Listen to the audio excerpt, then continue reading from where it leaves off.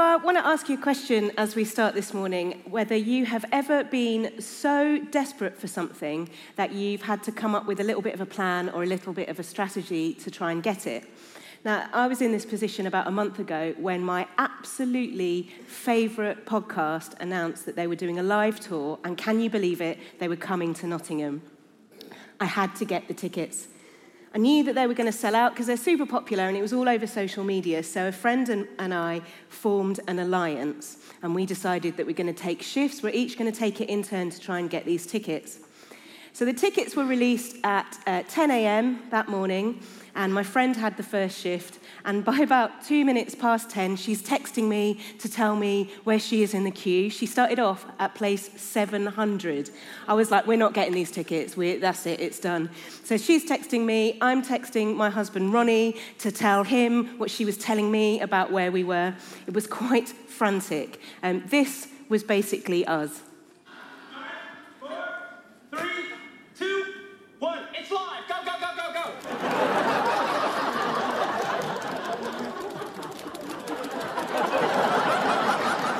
Anyone in? No! Do not stop refreshing your screen. Refresh.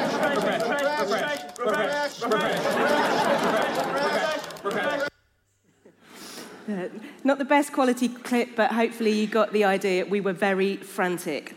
Now, it's a stupid example, but desperation does make us do strange things, doesn't it? And that's what I want to talk about today. I want to talk about a story in the Bible of a woman who was utterly, utterly desperate. Now, if you're here last week, you would have heard Jordan preach on faith. And he told a couple of stories of women in the Bible who had audacious faith. So what I want to do this morning is zoom in on one of those stories from a slightly different angle and to look at how Jesus responded to this desperate but faith-filled woman and what that means for us today. We got the tickets, by the way. I knew you'd all be worried about that. Yes, we got them. So, if you've got your Bible with you, jump into Mark 5. So, Jesus and his ministry is starting to attract a bit of attention, and a large crowd has started to gather and press around him. And in the midst of this, he's approached by a guy called Jairus, who is the leader of a synagogue, and his little daughter is ill and dying. And he asked Jesus to come and lay hands on his daughter so she will be healed. While they're on their way there, in the crowd, there is a woman who's been subject to bleeding for 12 years. She's tried many different doctors. She's utterly broke.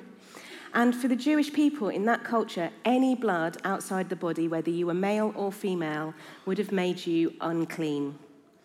So she wouldn't have been able to go to the temple to worship. She couldn't handle money or food. Anything she touched, including clothes or furniture or other people, would have also have been made unclean.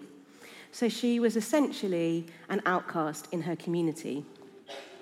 But I absolutely love this woman because do you know what? Despite of, or maybe because of her desperation, she does something utterly outrageous. She pushes and shoves her way through the crowd to get to Jesus. She knew if she got caught, she would be in a lot of trouble, but she'd heard about Jesus and had to get to him because it says she thought, if I just touch his clothes, I will be healed. She was desperate, but not defeated.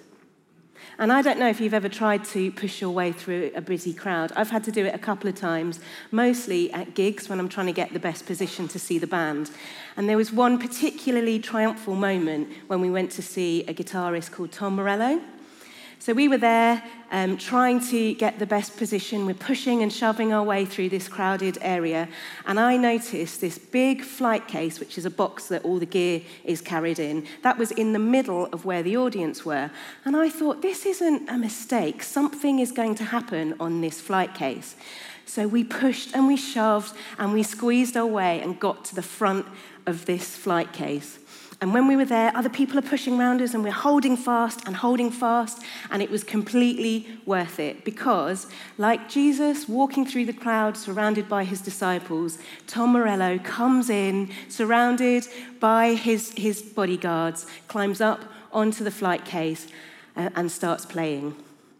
And I was right in front of him. I was right there. I could have reached out and touched the hem of his jeans and let the power of rock come into me.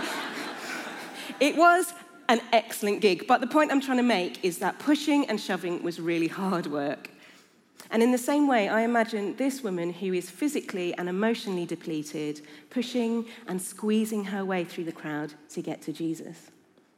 I don't know if you've ever done anything like that to get to Jesus. I've done it a couple of times. So when I was a teenager, me becoming a Christian was a bit of a source of tension for my family, and I kind of had to hide away some of the things I was doing.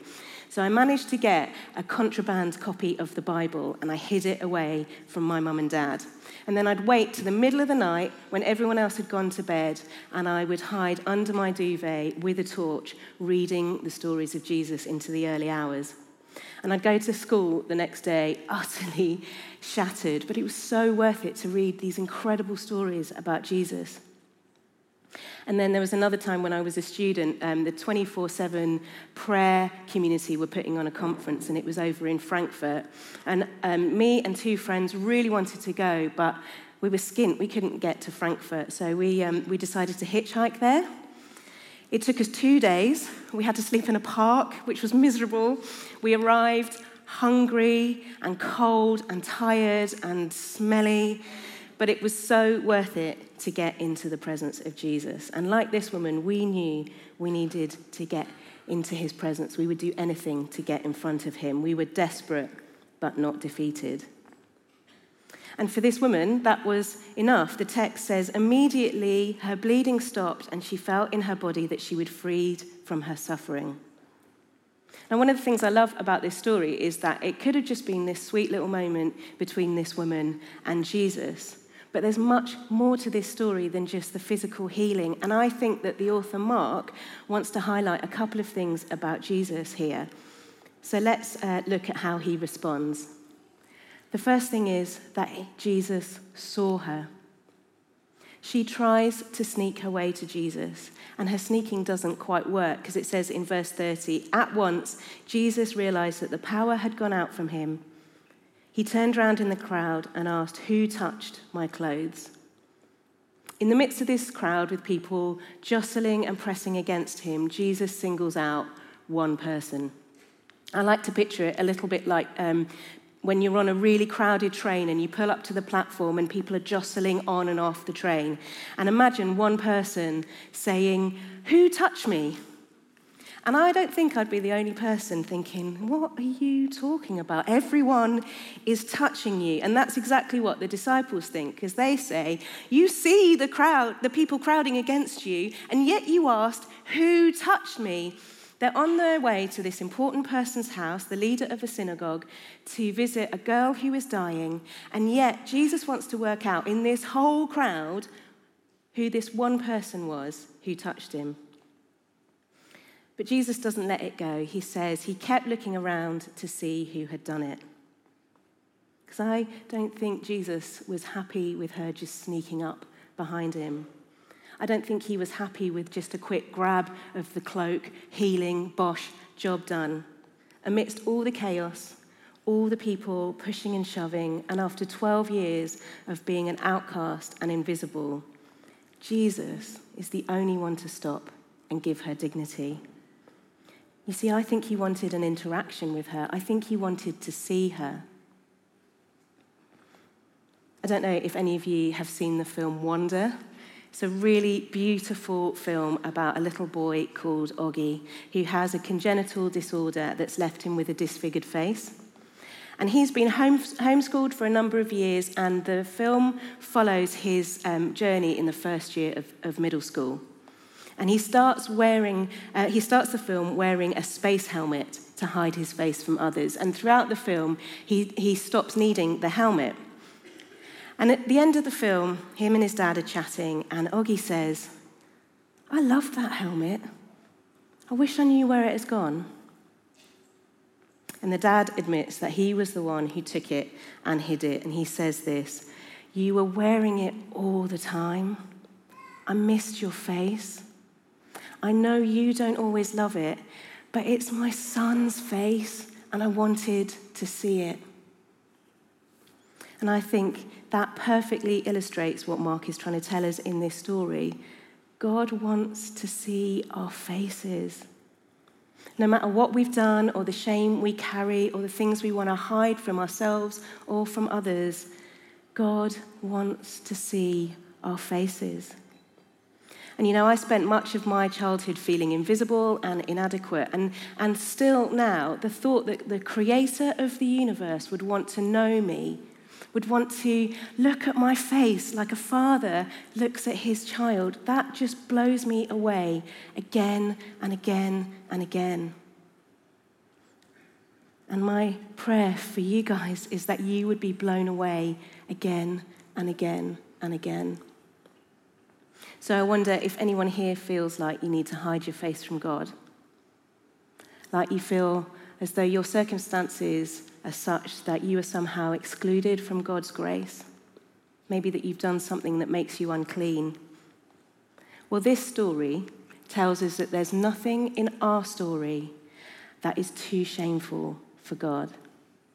In fact, I think this story tells us that if you feel like that, you are exactly the kind of person that God would stop in the middle of a crowd for. He wants to see your face. So he saw her, and then he restored her. We read in verse 33, "Then the woman, knowing what had happened to her, came and fell at his feet, and trembling with fear, told him the whole truth." I don't know if you've ever been publicly caught out doing something that you shouldn't have done.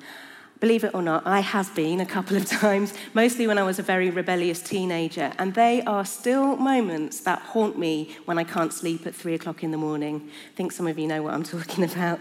But just think for a minute how this moment would have felt for this woman, having to expose her pain and her shame to all these people. No wonder she was trembling with fear. But I don't think Jesus was being insensitive here. In fact, I think that by making her healing public, he was making it known to the whole community that she was no longer unclean. You see, reading this story, it might be hard for some of us to relate what's going on for this woman. Dare I say it, maybe even for the guys in the room especially. But this situation wasn't just physical, it had massive repercussions on her whole life.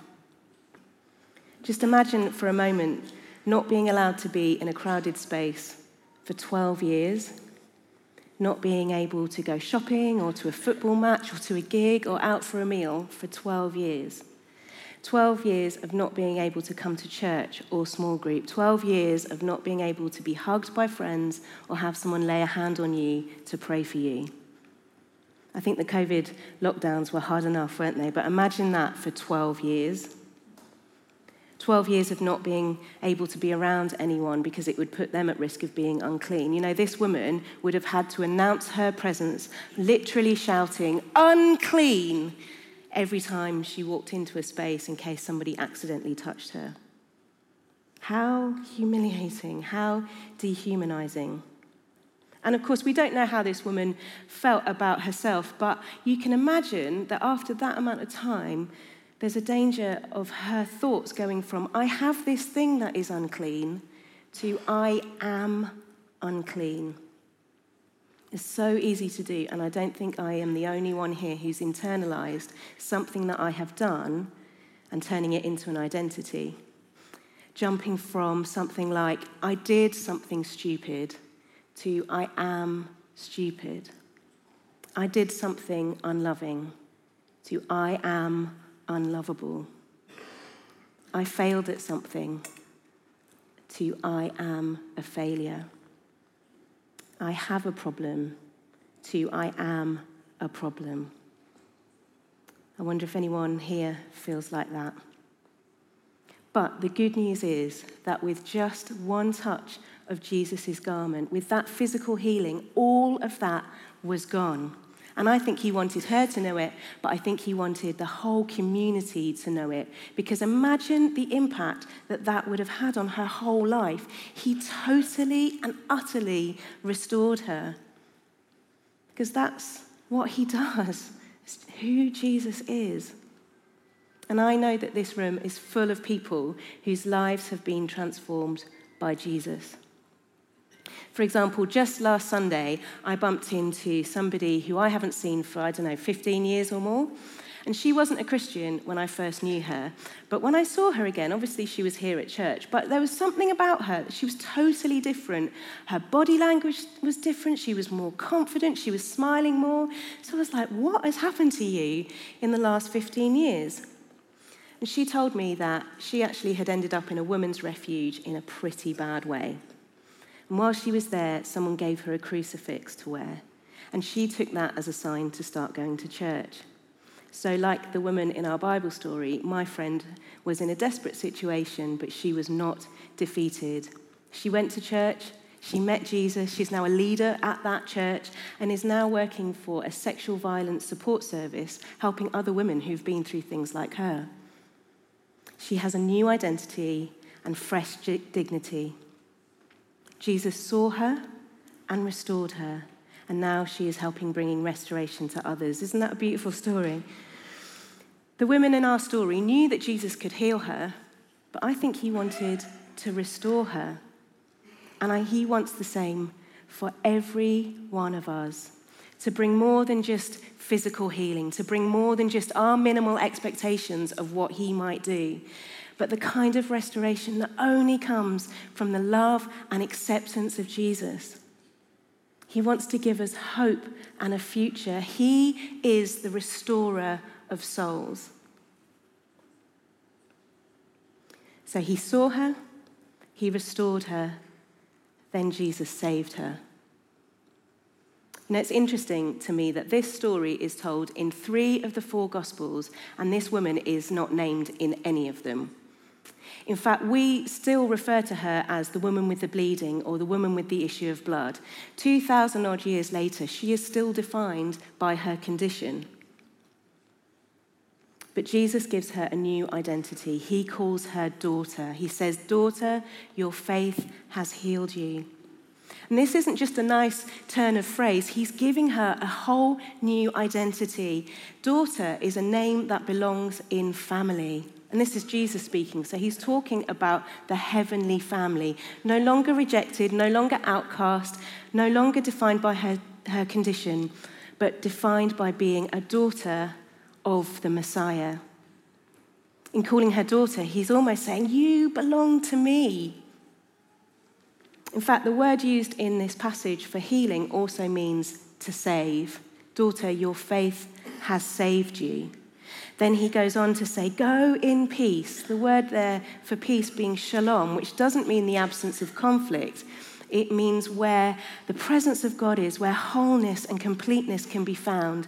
It's where any hostility between God and people has been abolished. This is so much more than a story of physical healing. He's given her a whole new identity. She's gone from being unrighteous to righteous. Flipping the expectations of the day, contact with this woman didn't make Jesus unclean. Contact with Jesus made her clean. And it's the same for us, friends. I think this story is like a little picture of the very mission of God. That when we reach out to Jesus, we're no longer defined by our faults or our conditions, stuff that's going on that's physical or emotional, our weaknesses, our sin, the stuff that's happened to us.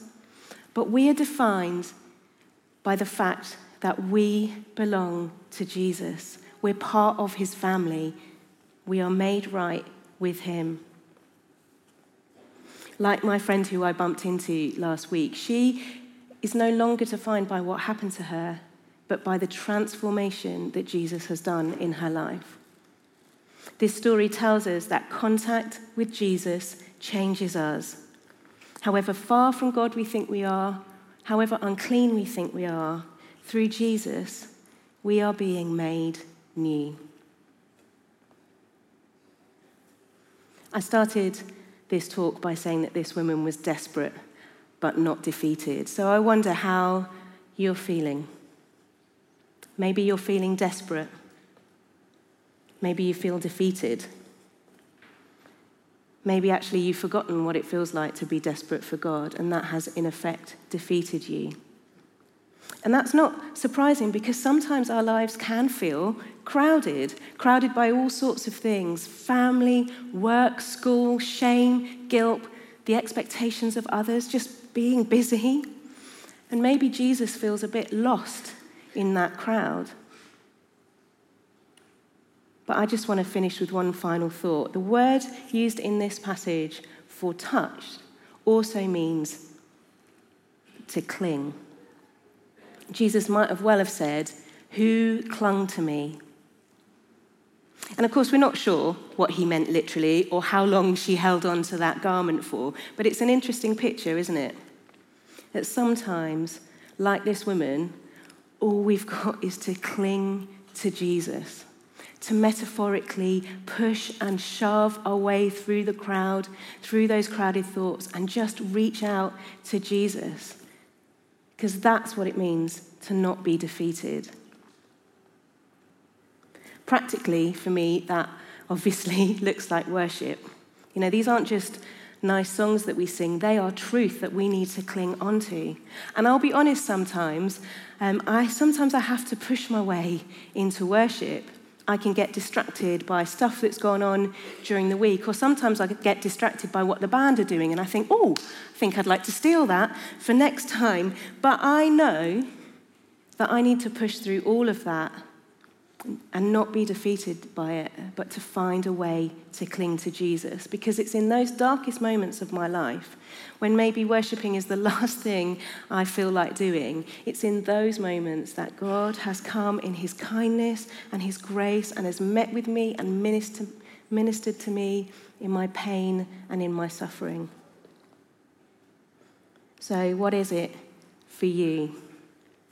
What brings you into the presence of Jesus? Maybe it's being here on a Sunday, going to small group. Maybe it's reading the Bible, walking in nature with him. Maybe it's all of the above. But I want to encourage you to be more like this woman, to not be defeated and to push through to him. Do those things that take you into the presence of Jesus. It might feel like hard work. Might feel scary, but he's in there. And it's worth it, because all that was on offer to this woman is on offer to us. For God to see your face, for God to restore you above your expectations, for God to save you, to call you son or daughter. So maybe some of us here feel like we can't come towards Jesus. You've metaphorically got that helmet on. There's something you're hiding. Whatever it is you're hiding from God or yourself or others, he wants you to know that he wants to see your face. Others of us, there's no reason in particular. We just recognize that there's distance between us and Jesus. He's got a bit lost in the crowd. And I think he wants to remind us to come and get a fresh touch from him. Maybe you need restoration, to be reminded of that incredible transformative presence of Jesus. Or maybe you need saving today. Maybe you need to know that you are a son or a daughter of the Messiah. So I think the invitation today is to ask again, what does it look like for you to push your way into the presence of Jesus? Even if all you get is a grab of his garment. Because as it turns out, that's enough.